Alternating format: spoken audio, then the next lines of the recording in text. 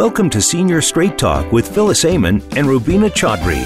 Seniors deserve to have a life with respect, dignity, and fulfillment.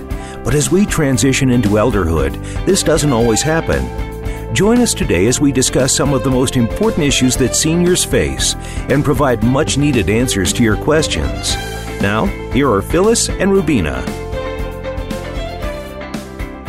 Welcome to Senior Straight Talk, where we present informative conversations for the senior years of our lives. I'm Phyllis Amon, your host. My co-host, Rubina Chaudhry, is off today. Our show, which began in September of 2019, was formerly known as Voices for Elder Care Advocacy. As with Senior Straight Talk, all episodes of the previous show can be heard on the Voice America Empowerment Channel and can be downloaded on popular podcast platforms. Please remember to like, click, and share our episodes. A few weeks ago, I began to introduce short news items at the top of the show. You can now hear Senior News Today on my YouTube channel at Phyllis Amon Associates. Please remember to like, share, and subscribe. Also, for those listeners feeling stressed, stretched, and overwhelmed, help is here. Resilience Toolbox Secrets will help you recharge, reset, and recommit as you face life's challenges. You can find them on my website at phyllisamonassociates.com. Remember to look out for my upcoming book, Dignity and Respect, Are Our Aging Parents Getting What They Deserve, which should be out in a few weeks. Now, for the news item for today. Part of the Biden-Harris agenda for nursing home reform, which will go a long way in protecting nursing home residents and healthcare workers, includes requiring a mandatory infectious disease specialist at every nursing home in the United States, protecting healthcare workers' rights to form and join unions, directing the Occupational Safety and Health Administration to implement an emergency temporary standard for nursing home workplace safety, requiring the Department of Health and Human Services, Office of the Inspector General, to audit nursing home cost reports and ownership data in order to create more transparency, and invoking the Defense Production Act to increase supplies of PPE. The plan also calls for restoring the Obama-era ban on forced arbitration agreements for nursing home residents, which was reversed last summer after Trump spearheaded that initiative. Advocates and some lawmakers largely contend that requiring residents and their families to enter into those agreements deprives them of their legal right to a fair trial in the case of abuse or neglect of their loved ones. The nursing home industry, however, argues that it is a way to reduce liability expenses and provide quicker resolutions for complaints. Stay tuned for more information about initiatives for protecting and ensuring the safety and well-being of nursing home residents and healthcare workers. At this juncture, I also want to thank Peter DeGeer of DeGeer Therapy Services, who is a colleague and consultant specializing in rehabilitation therapy services in nursing homes. Today, I'm so thrilled to have as my guest Dr. Michael Wasserman. Let me tell you a little bit about Dr. Wasserman before we begin the conversation with him. I'm so pleased and honored that he's here with me today. So Dr. Michael Wasserman is a geriatrician who's devoted his career to serving the needs of older adults. He's been a tireless advocate for vulnerable older adults during the COVID-19 pandemic. Dr. Wasserman has served as a member of the National Academy of Sciences, a framework for equitable allocation of vaccine for the novel coronavirus committee. He's also editor-in-chief of Springer's upcoming textbook, Geriatric Medicine, a person-centered evidence-based approach. Previously, Dr. Wasserman served as Chief Executive Officer for Rockport Healthcare Services, overseeing the largest nursing home chain in California. And prior to that, he was the Executive Director for Care Continuum, a health services advisory group, the quality improvement organization for California. In 2001, he co-founded Senior Care of Colorado, which became the largest privately owned primary care geriatrics practice in the United States. So Welcome, Dr. Wasserman. I'm thrilled for you to be here with me today. And there's much more that maybe you want to tell the listeners about in your bio. I didn't want to go on and on and on. I wanted to give you the opportunity. So feel free. No, I number one, I feel it's a privilege to be on with you. And I think the most important thing is talking about how we can help protect vulnerable older adults. I agree. Couldn't agree more, right? That's both of our space. Actually, I'd like to tell the listeners a little bit about how we met, if that's okay, how we connected. It's all about connection, right? And you're in California, correct? And Yes. and I'm on the East Coast. And we actually met over Twitter. You were tweeting some marvelous things, and I was responding to them. And then I reached out, and we had a great conversation. And here you are with me today. So I go ahead. You want? I got to tell you, I have made so many friends over Twitter since March. Some of them colleagues. Many of them have informed me of what's going on. In fact, I was aware of some of the early outbreaks in nursing homes across the country before the media got wind because of colleagues I met on Twitter. Oh, wow. So I actually find Twitter to be an incredibly useful social media tool if you use it properly. And for me, the only people I follow on Twitter are colleagues in geriatrics, the field of aging, gerontology, and really that's what I focus on. And it's really, to me, an incredible tool. So really, and you've become one of my new Twitter friends. Right. Oh, I'm so proud to hear you say that. So you talked about, you mentioned the fact that you've been you recognized this situation with COVID in the very beginning. So you want to talk about that a little bit? Yeah. When did you first recognize the potential issues with COVID and what it represented to our nation's nursing homes? So on February 29th, I read about the outbreak of COVID in a Kirkland nursing home in Kirkland, Washington. And literally at that moment, I knew what was coming. And everything I've done in my career has guided me and given me experience to recognize based on that single outbreak of what was going to happen. And I'll be honest, I was semi-retired at the time. I was hoping to enjoy time with my wife and my what is now 2 grandchildren. And since the first week of March, I've been, for lack of a better word, obsessed with trying to protect older adults. And what's interesting, on March 9th, 2 things happened on March 9th. Number one, I called my parents, who are in their 80s, and I said, don't leave your house. Okay? That was March 9th. And then later that day, I was interviewed by NBC News, and the next day I was in the tagline that this would be the worst thing to hit nursing homes in our lifetime. And a true statement, I may add. Absolutely. And literally 2 weeks later, CBS Morning News interviewed me. They didn't actually show it for like a week, but I told them on March 25th that nursing homes would become our country's killing fields. And I think you may know, I literally was spending every waking hour trying to gather information, talking to colleagues. And by the way, this isn't me. You have to understand, I'm a geriatrician. I was blessed with being semi-retired at the time, so I could devote this time. All of my colleagues knew what I knew.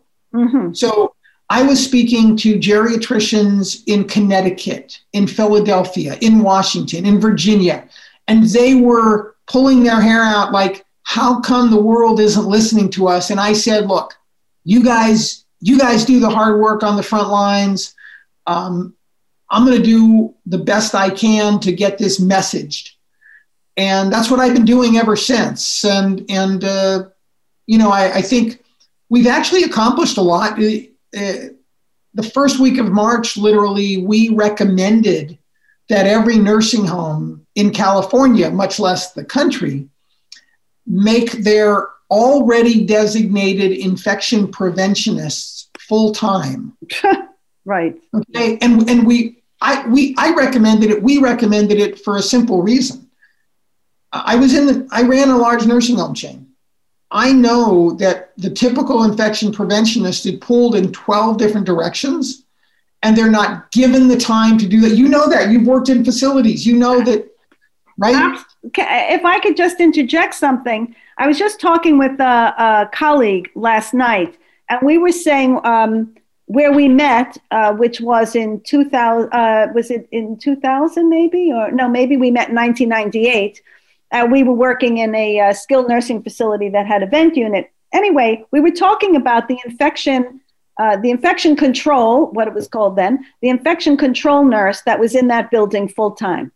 And we were talking about it and saying she was no joke. And there were very few issues because she was there full time and she was no joke. She did not play. And this is how many years? 22 years later, we're still talking about her. I don't know if people realize the value that they have in this environment. It's to me, it's about workflow when it comes to nursing homes, and the inertia. Most nursing homes, they're feeling like they're putting out fires every day and they're running around chasing their tail. And in this case, it was, as someone who'd run a nursing home chain, as someone who's worked in nursing homes for 30 years, it was just obvious to me, make sure that one person has complete time to devote every hour of their work life to infection preventionist work, and it'll make a difference. And the cool thing is, on September 29th, the governor of California signed a bill requiring every nursing home in California to have a full-time infection preventionist. I read about that. It's really terrific. And I'm hoping, I actually spoke to someone at CMS yesterday, and I am hoping we find a way in the new administration that's coming on January 20th, not a moment too soon, that CMS tightens that rule, because what this administration was doing with that rule was loosening it. Oh, absolutely. They went from it went from part-time to sufficient time, which is goes the same route of sufficient staffing, which is open to anybody's whim and interpretation and financial convenience, I will say. No, you're absolutely right. And, I hope we're leading the way in California with this. And I hope that I do know of some congressional folks who want to make this happen full time. And keep in mind, the infection prevention piece is only one part of the whole puzzle. Right. But without it, very few other things work. Right. There's almost no chance without it. I have said, part of the situation in the nursing homes, and I'll ask you what your opinion is about what you think some of the major issues were that contributed to the problem. And I'm sure we both have, very distinct opinions about that. They're probably very similar. But the person who is in that role, and I had a horrible situation back in March when I was covering in a nursing home. This was the person who was the infection preventionist who doubled as the supervisor. She called herself the assistant director of nursing. She really wasn't. But just to give you an idea, this person told me because it was convenient to go in a room where there was blood splattered all over the floor, and that wasn't really a problem. So the training that these people get is very important, and the dedication to that training. And I've said many times, I was never, not that I don't know, nobody ever demonstrated the correct way to put on and remove PPE. There is a very distinct way to do it. We did get instruction in hand washing, which most of us know anyway. But There was no training for that. And you could be spreading the virus or spreading any pathogen just by how you take off the PPE. No, so one thing I try to do too all the time is, look, you work in nursing homes, and I think the one thing I want to preface everything I say with is the people who work in nursing homes, the people who work on the front lines, the CNAs, the nurses, the speech therapists, everyone are all incredible human beings.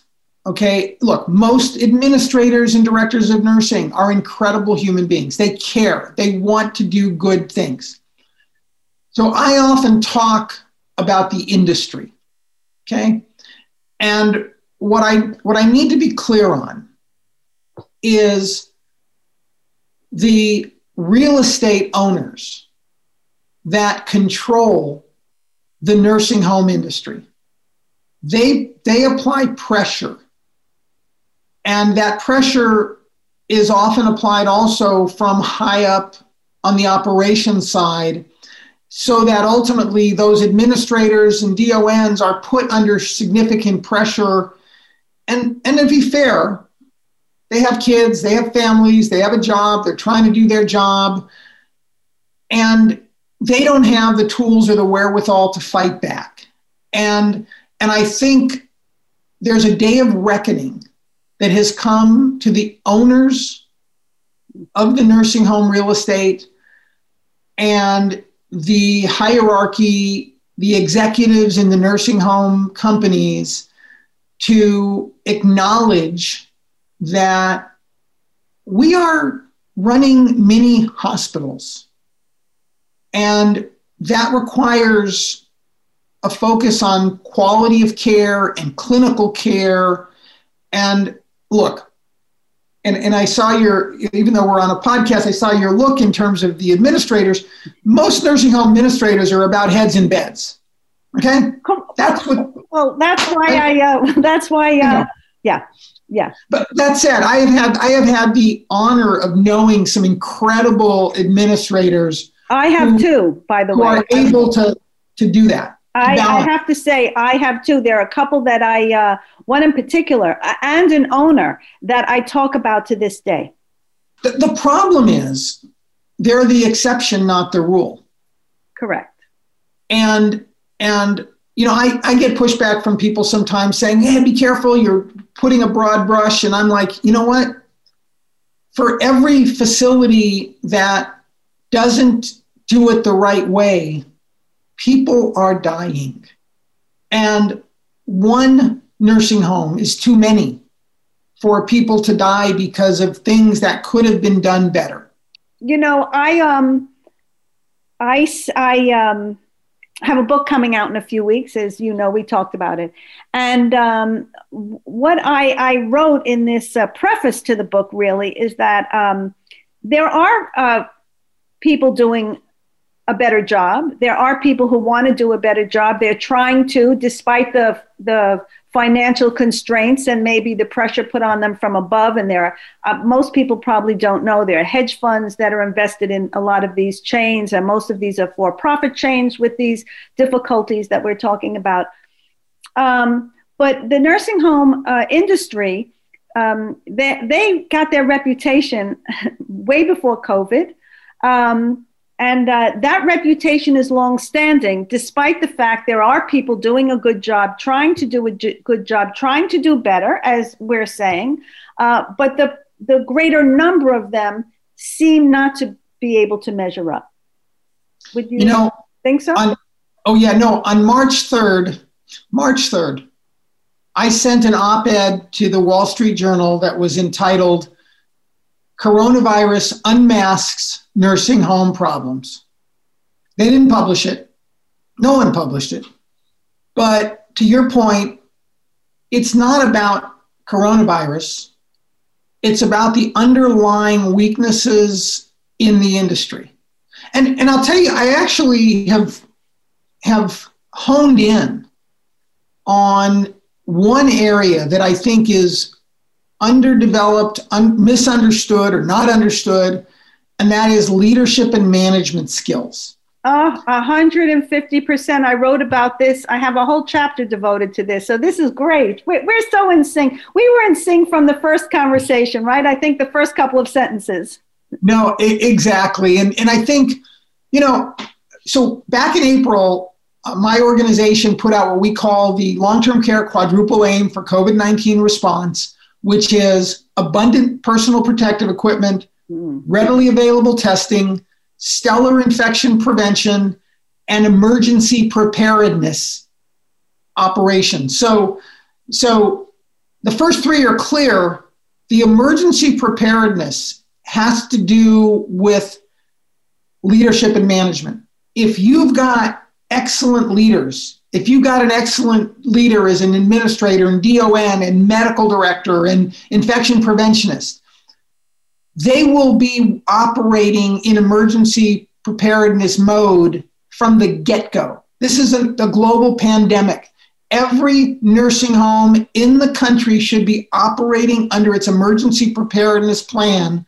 And I will venture to guess that maybe if we're lucky, 5% are doing that even as we speak today, 8 months into this pandemic. Well, I would agree with you. And I would say that when you talk about leadership and preparedness, that some of it has to do with the people in leadership roles that are really not sufficiently prepared to be in those roles. And I've written about that too. I've talked about that quite a bit. I've been talking about it for years. And people they work in a building for a long time. Maybe they have a particular position. They're in a particular department. Maybe they run that department. They're friends with the administrator. And then all of a sudden they're promoted to a position. I was telling somebody about a situation. I was telling someone earlier today about a building that I was in last fall. They called me to help out. And there was somebody who was put in as the director of the rehabilitation department. I knew her from years before. But it doesn't matter what profession she was. And, a few days in, I said, is anybody going to, give this girl any management training or mentoring or send her to any management courses? Because, she doesn't really have that piece. I don't know if they ever did. Many people left, good people left, and she ultimately left because of very many people. They don't feel satisfied. They know they're not doing a good job. And then that's not satisfying for anybody. And that happens a lot, I would say, in nursing homes, wouldn't you? Oh, absolutely. So the average 100-bed nursing home is about a $10 million a year business. Mm-hmm. That makes it a fairly large, small business, as $10 million, most people would consider to be, reasonable sized business. And to me, it's one of the most complex businesses. It's basically a mini hospital. Right.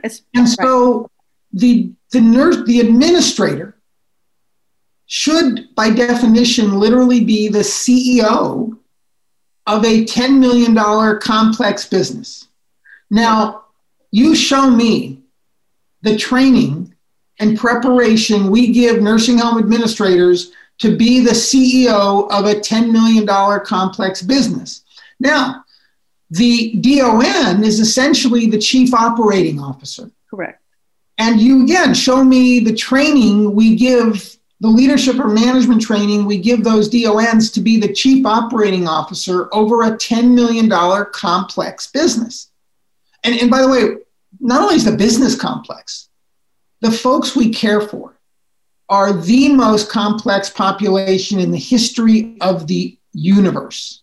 Okay, and I say that because 100 years ago, the 90-year-olds living in our nursing homes were dead. They didn't make it to 90. Okay, the folks we have living in our nursing homes today have multiple chronic conditions, cognitive impairment.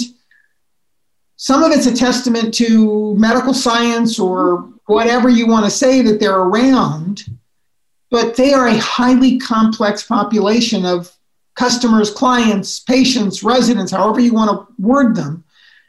And we have to ask ourselves, who's running this complex business? And we are not giving them the tools. Now, I may get in trouble for saying this because the nursing home industry doesn't necessarily like what I say, but I only tell the truth. And that is, I believe for a lot of the industry, historically, not everyone, this has been by design.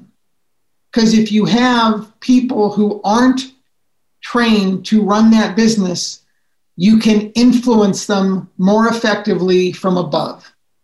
So if the goals are how much money can we make, how much profit can we do, et cetera, and you apply pressure on those leaders who don't have the tools to respond effectively, they're going to just try to do whatever they can to, again, put heads in beds, to you know, which is why one of my big pushes is engaging certified, competent medical directors. Oh, yes. Right. You know, over my career, I've had some times where I've gone to my administrator as a medical director and said, I'm not allowing admissions to this facility because I don't trust that we can handle them. And there are very few medical directors who will do that because they'll get fired. Correct.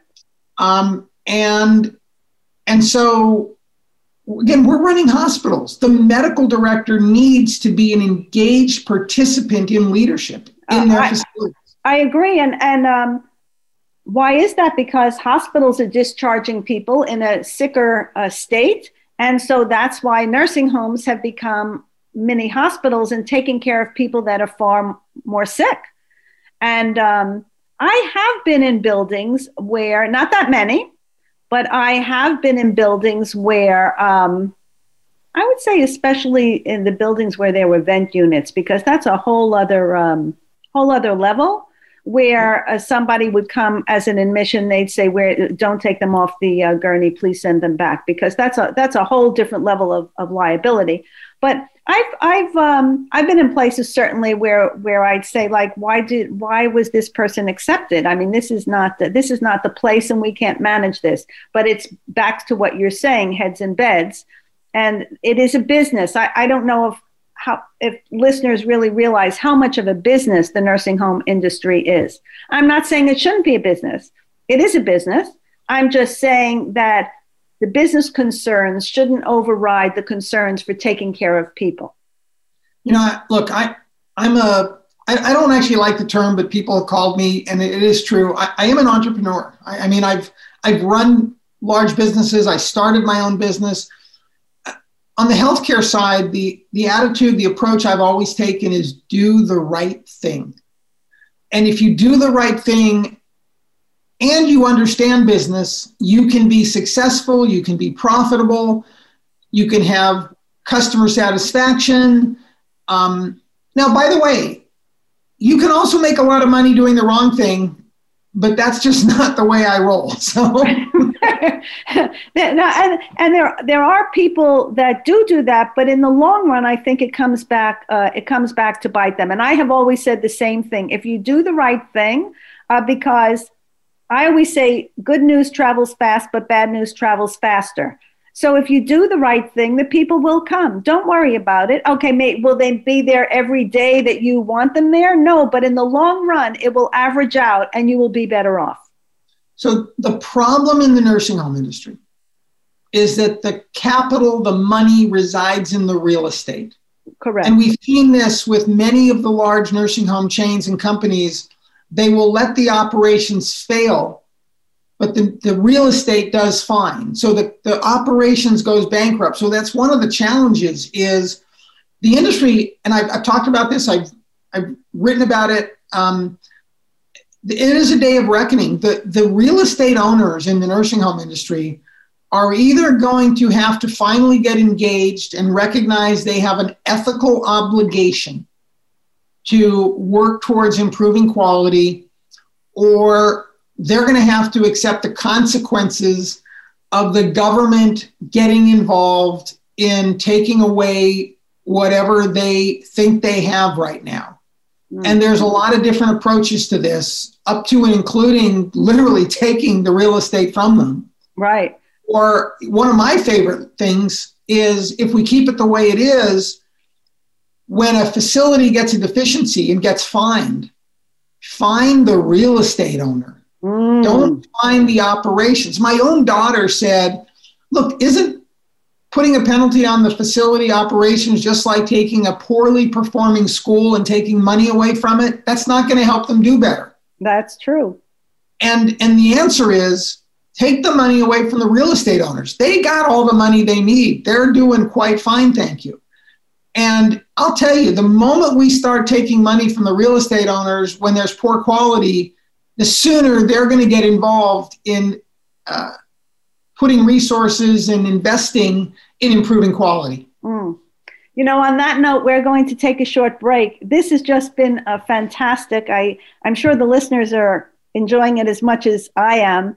And there's just so much valuable information and value that we're providing to listeners about nursing homes, and if they have to make a decision about moving their loved one into a nursing home, or they have a loved one in a nursing home. I mean, this is just invaluable. So we'll be right back on Seniors Straight Talk.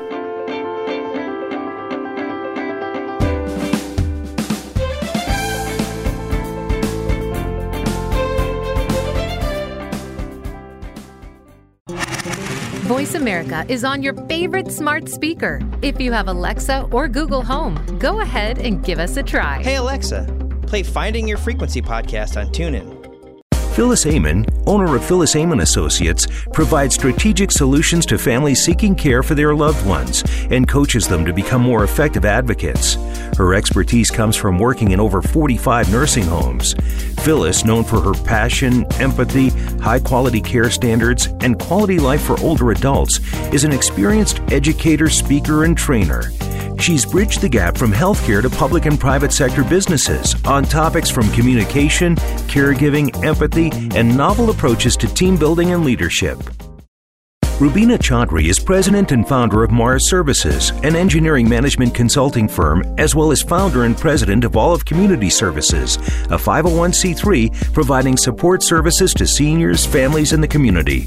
Olive's Live, Learn, and Thrive programs engage seniors physically, mentally, and socially.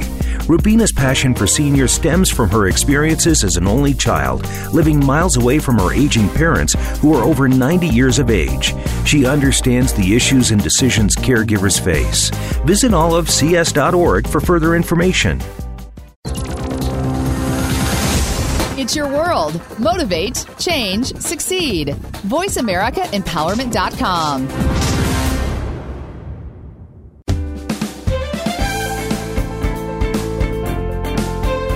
You are tuned in to Senior Straight Talk with Phyllis Amon and Rubina Chaudhry.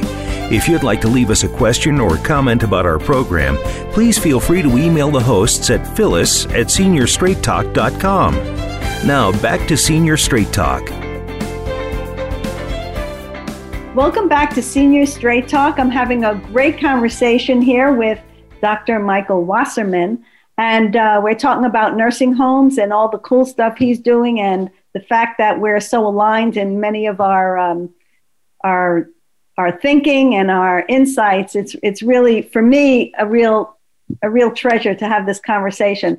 So now that we're coming back to the conversation, I wanted to ask you, a lot of people say that the number of nursing home fatalities are secondary to the virus are decreasing in number. So what do you think are the contributing factors to that?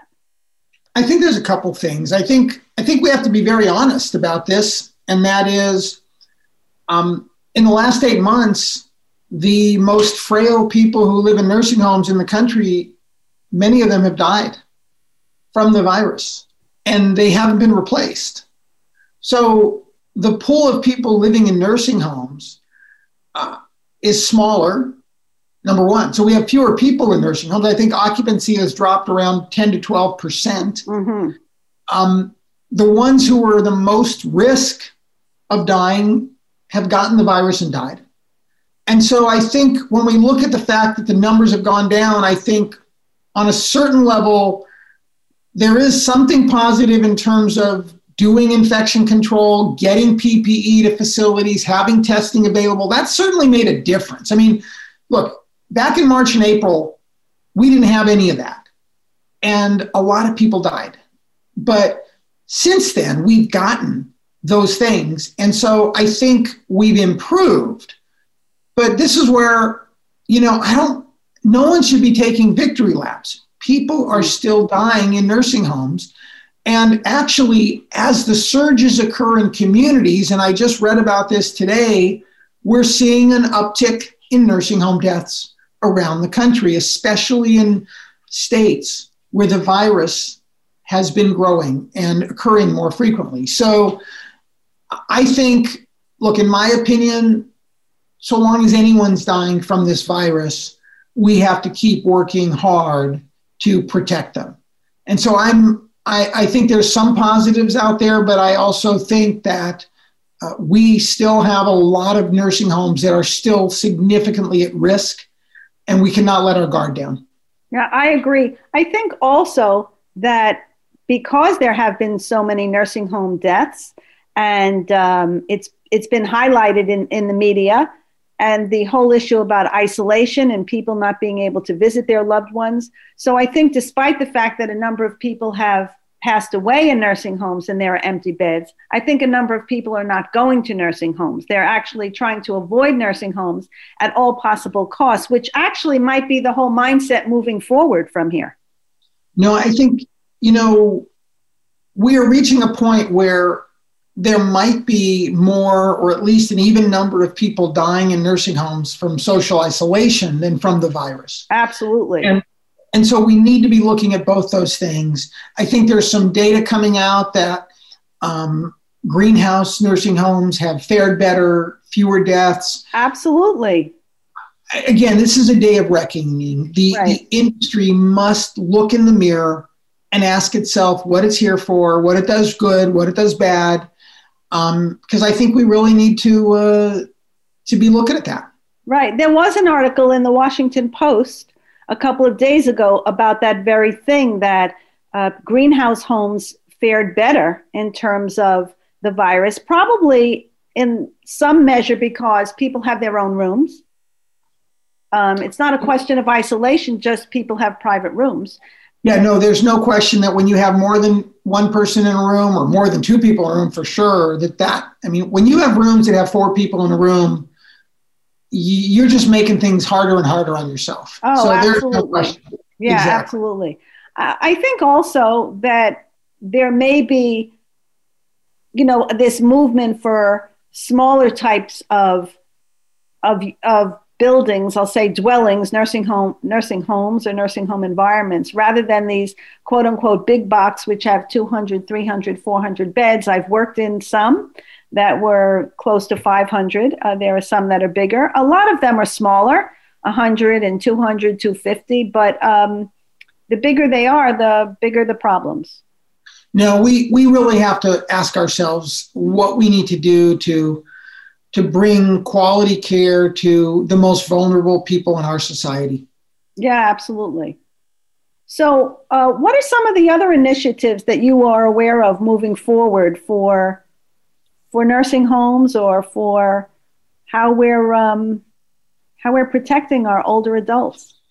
I think, boy, that's a really good question. I think we do have to look at how the system is structured, how the real estate flows. And again, that's something that people don't really fully comprehend, that, look, when the nursing home operators complain they don't have much money, they don't have much margin, that's true. They're telling the truth. But what they're not telling you is the folks who own the real estate are making a fortune. Right.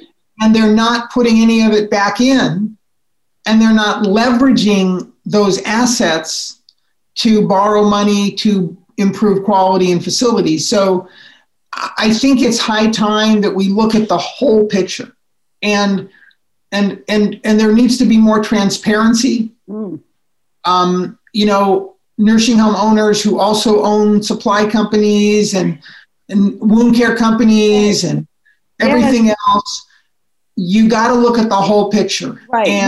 And say, how much money is there and how do we use it to provide the best care possible? Right. I mean, you and I talked about that before, and you've worked in nursing homes, and certainly I have. And so I've seen this quite a bit. They own the operations, but then they also own the tube feeding company. So all the money really goes into the same pot in a way. Yes. And but if somebody looks at it, they don't see that. Because each one of those entities is a separate entity. And like I might own with you, and then you might own with my daughter, and then my daughter might own with your daughter, but it's really all the same pot. And there does have to be more transparency. And I was just reading an article the other day that part of the Biden-Harris platform is to have more transparency, to look at the data, to see the ownership, to see who owns what and where the money is. And that was actually part of an Obamacare initiative. Yeah, no, I there's a lot of good things in the Biden-Harris nursing home plan. They're talking, number one is getting PPE to every nursing home. Correct. That is absolutely critical and essential. I think he said he's going to invoke the Defense Production Act. Finally. Yeah. Right. You know what has frustrated me for 8 months is, look, I love the vaccine program. I think it's great. I'm not going to take anything away. I mean, I have grave concerns about how it gets implemented because at the present time, the government doesn't know what it's doing about that. But in terms of actually getting a vaccine going, wonderful. But why not spend the same amount of money making sure that every nursing home has PPE and every nursing home has testing? We could have done all of these things. Absolutely. Simultaneously, and we would have saved lives. And it's not only about testing. I mean, they need really rapid results tests. They really do need that, because when I was working in nursing homes in New York when it was a hot spot, and we had to be tested twice a week. But if you don't get your results back for a week and a half, what good is the test that you just took? I mean, it's almost pointless. Don't get me started. Back in March and April, I was all over. I was on. That was probably both times I was on Rachel Maddow's show talking about testing, and because we were so frustrated that there wasn't testing, or testing wasn't available, or when testing was available, it wasn't being used. And here we are 8 months later, and even though the government has supplied all these antigen tests to nursing homes, they didn't tell them how to use them. It's like, here's, I don't know, you can come up with so many examples of technology, but they didn't send along the operations manual. Well, it's like having a smartphone and nobody tells you how to use all the applications, right? It's the same thing, really. Exactly. So yeah, that's been a frustration. But I think, again, I'm very hopeful that from what I've seen, that we're going to turn a corner here. I know there's a lot of good people at CMS and the CDC who want to do the right things. And I'm hopeful that under the new administration, they'll be given an opportunity to implement the types of things that will make a difference and save lives. Yeah, I do believe that some of the rollbacks, like in oversight that CMS proposed, to increase the amount of time between surveys for nursing homes. Originally, it was from 1 year to 2 years. I read something not too long ago that it was up to 30 months and maybe 36 months, which would be devastating. But I really do believe that was under pressure. Would you agree? Yeah. Because I don't think any right-minded, right-thinking person would think that that's a good idea. No, I agree. I think, boy, it's funny. I was telling someone today, it's easy at this moment to look backwards at what hasn't been done right. But I think all of us need to be fully focused on what we need to do going forward that will work. And during a pandemic, we don't have energy to waste fighting. We don't have energy to waste criticizing what didn't work. We have energy to focus on what will work. And it's ironic. Our quadruple aim, I'm very proud of our organization because I don't think there's anyone who will disagree with if you focus on abundant personal protective equipment, rapid turnaround, readily available testing, stellar infection control, you're gonna be there, whether you're in a nursing home or assisted living or a supermarket or a meat packing company or anywhere. And yet, and now when you bring the vaccine on, and here's my concern about the vaccine. If we announce there's a vaccine and people will suddenly think, wonderful, everything's going to be okay, and they let their guard down and they stop using their masks and they stop washing their hands, it's going to get worse before it gets better. I agree. And so what we need to message, especially to nursing homes, is we have to work even harder. We have to make absolutely sure that everyone in that facility has a mask. They're never going to run short.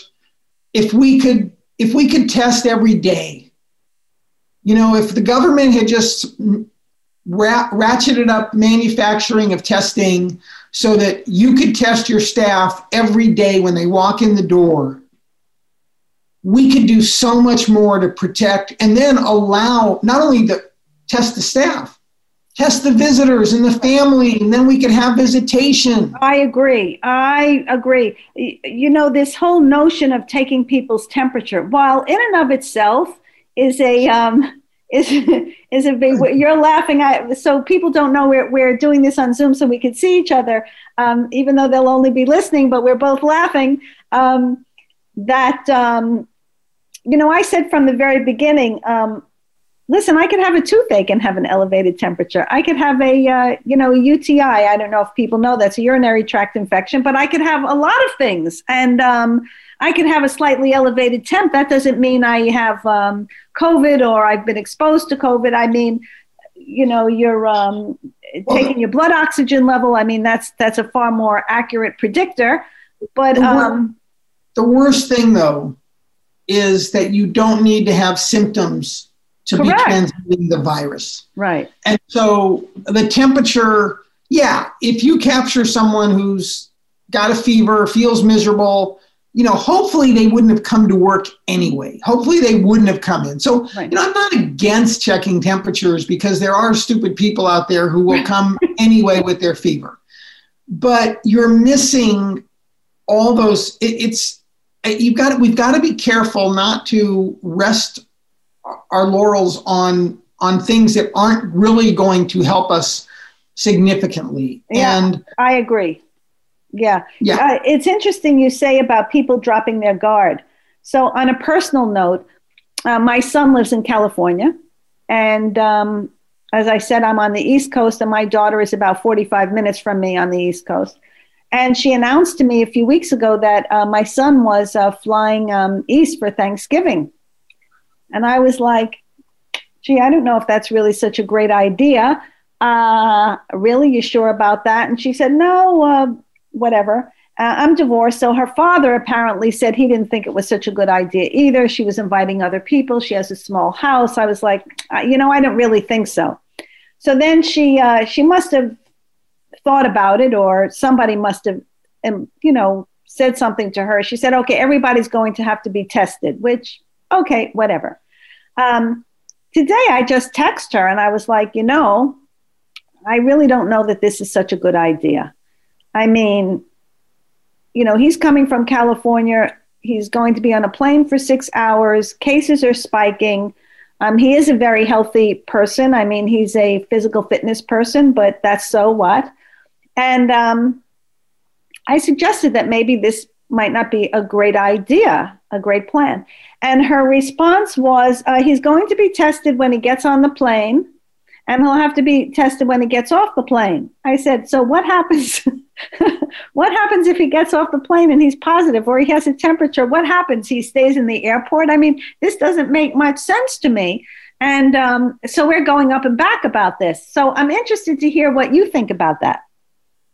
I was supposed to be on a plane yesterday to Indianapolis to speak at a long-term care meeting that is occurring in person with all sorts of testing and protocols and everything. 10 days ago, I looked at the rate of cases in Indiana, and I said, I'm doing this virtually. Okay, so if there wasn't a hotspot, I actually do think that airplane travel, and I've read a lot about this because I was about to, well, actually, I was thinking of driving, to be honest with you, so that but I'm still nervous, but if we're not in the middle of a surge, there's relative safety if you wear your mask, you wear a face shield, you wash your hands. Here's the caveat.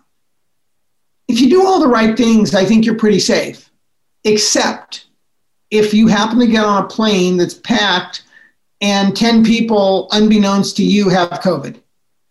And when that happens, despite all your efforts, you're exposing yourself to some risk. And so in the middle of a surge with hotspots, I think it's more dangerous. And yeah, I agree. I think getting tested before you go to know, that's fine. Getting tested when you arrive is worthless because you've only been on the plane for 6 hours, nothing's changed. And if you were exposed, it's going to take you 4 to 3, you're really going to take somewhere between 3 to 5 to 8 days before you test positive. So, this is the tricky one is, I wear a mask everywhere I go with one exception. I've got my kids and my 2 grandkids live close by. They're isolating, we're isolating. I'm okay with not wearing a mask. I'll take that chance. But, look, we all take risks in our life. And I think the more we learn about this virus, the more we can take reasonable risks if we so choose. But the one thing that is abundantly clear, if you're outside with people you don't know, wear a damn mask. Right. And that is the problem. If everyone in this country were to follow that advice and not go anywhere without wearing a mask, we would knock this thing down in a few weeks. But for some reason, we have stubborn people who think it's necessary to show their whatever it is that they don't have to wear a mask. And that is what has killed 200,000 plus people. And what's sad is, we don't have a lot of young people dying, though when the young people die, they're young people of color. For the most part. We don't have a lot of younger to middle-aged people who are dying, but when they die, for the most part, they're people of color. What we do have is 75 to 80% of the deaths in people over 65. Right. And close to 40% of the deaths of people in nursing homes. Right. And so to that point, which I also write about, is that so a good percentage of the people in nursing homes and those people who work in nursing homes are not only older people, but the people who work in nursing homes, in large measure, are part of a marginalized population. They're either from other countries, they're people of color. And so, there is the thinking that, okay, so just like with other segments of our society with marginalized populations, they don't get the same level of concern or attention that other people do. COVID-19 has shone a light on both racism and ageism in our society. And it has shown a light on inequities in healthcare, inequities in a lot of things. And hopefully we can learn something from that. Hopefully I'm someone who always looks for the silver lining. If we don't use what we've learned to improve things in this country, we will have lost a huge opportunity. And I think that's the focus we need to be taking, is to protect folks who are vulnerable going forward. No, I agree with you 100%. And hopefully we're turning a different corner. So I guess I tend to be a more positive thinking person as well. So I guess you have to, I don't think there's any choice but to think positively about the direction that we're moving in and the awarenesses that have come to light that the virus has shown us in many different parts of our society, not only for older people in nursing homes, but, you know, there have been many vulnerable populations that have been exposed during this whole virus and, you know, in other situations besides just the virus. So I think that's crucial. Well, I mean, this has just been so phenomenal. I mean, this has just been terrific. So I really appreciate this. And I guess on that note, I guess I'll have to sign off. So, you know. Well, I thank you for having me on. And maybe in a few months, you'll have me back and we can see what we've accomplished. Absolutely. By the way, is there anything that you'd like to say about how people could get in touch with you or get more information about any of the initiatives that you see coming down the pike? You know, I think, as I said, or I don't think I did say, or no, at the beginning, Twitter, you can follow me at Wasdoc, WASSDOC. And honestly, I think that is I have had so many people reach out and get in touch with me through Twitter. It's really the only social media platform I regularly use. And I think if you follow me on Twitter, I'm pretty much tweeting about things that relate to older adults, to nursing homes, to COVID. And I now fortunately can stop doing any tweets about anything political because the election's over, even though I stayed away from it for the most part to begin with. Right. With the caveat, if I see things that aren't working, if I see things that need advocacy, I am not shy about tweeting about them. Right. And I think there are opportunities there for all of us to come together and to harness that energy, whether it be at the state level, the local level, the national level. So yeah, at Wasdoc, best way to reach out to me, actually. Okay, well, this has just been terrific. So, you know, I just want to say thank you for generously sharing your time today on Senior Straight Talk. I mean, the conversation was unbelievably enlightening. I want to thank you for all your advocacy and the valuable work you do from the bottom of my heart, because that's my passion, and the invaluable information that you gave to our listeners. So I'll just say, please join us on our next episode of Senior Straight Talk for more informative conversations for the senior years of our lives. And this is Phyllis Amon signing off. Please remember to like, click, and share our episodes. And until next time, stay safe, stay well, and stay tuned.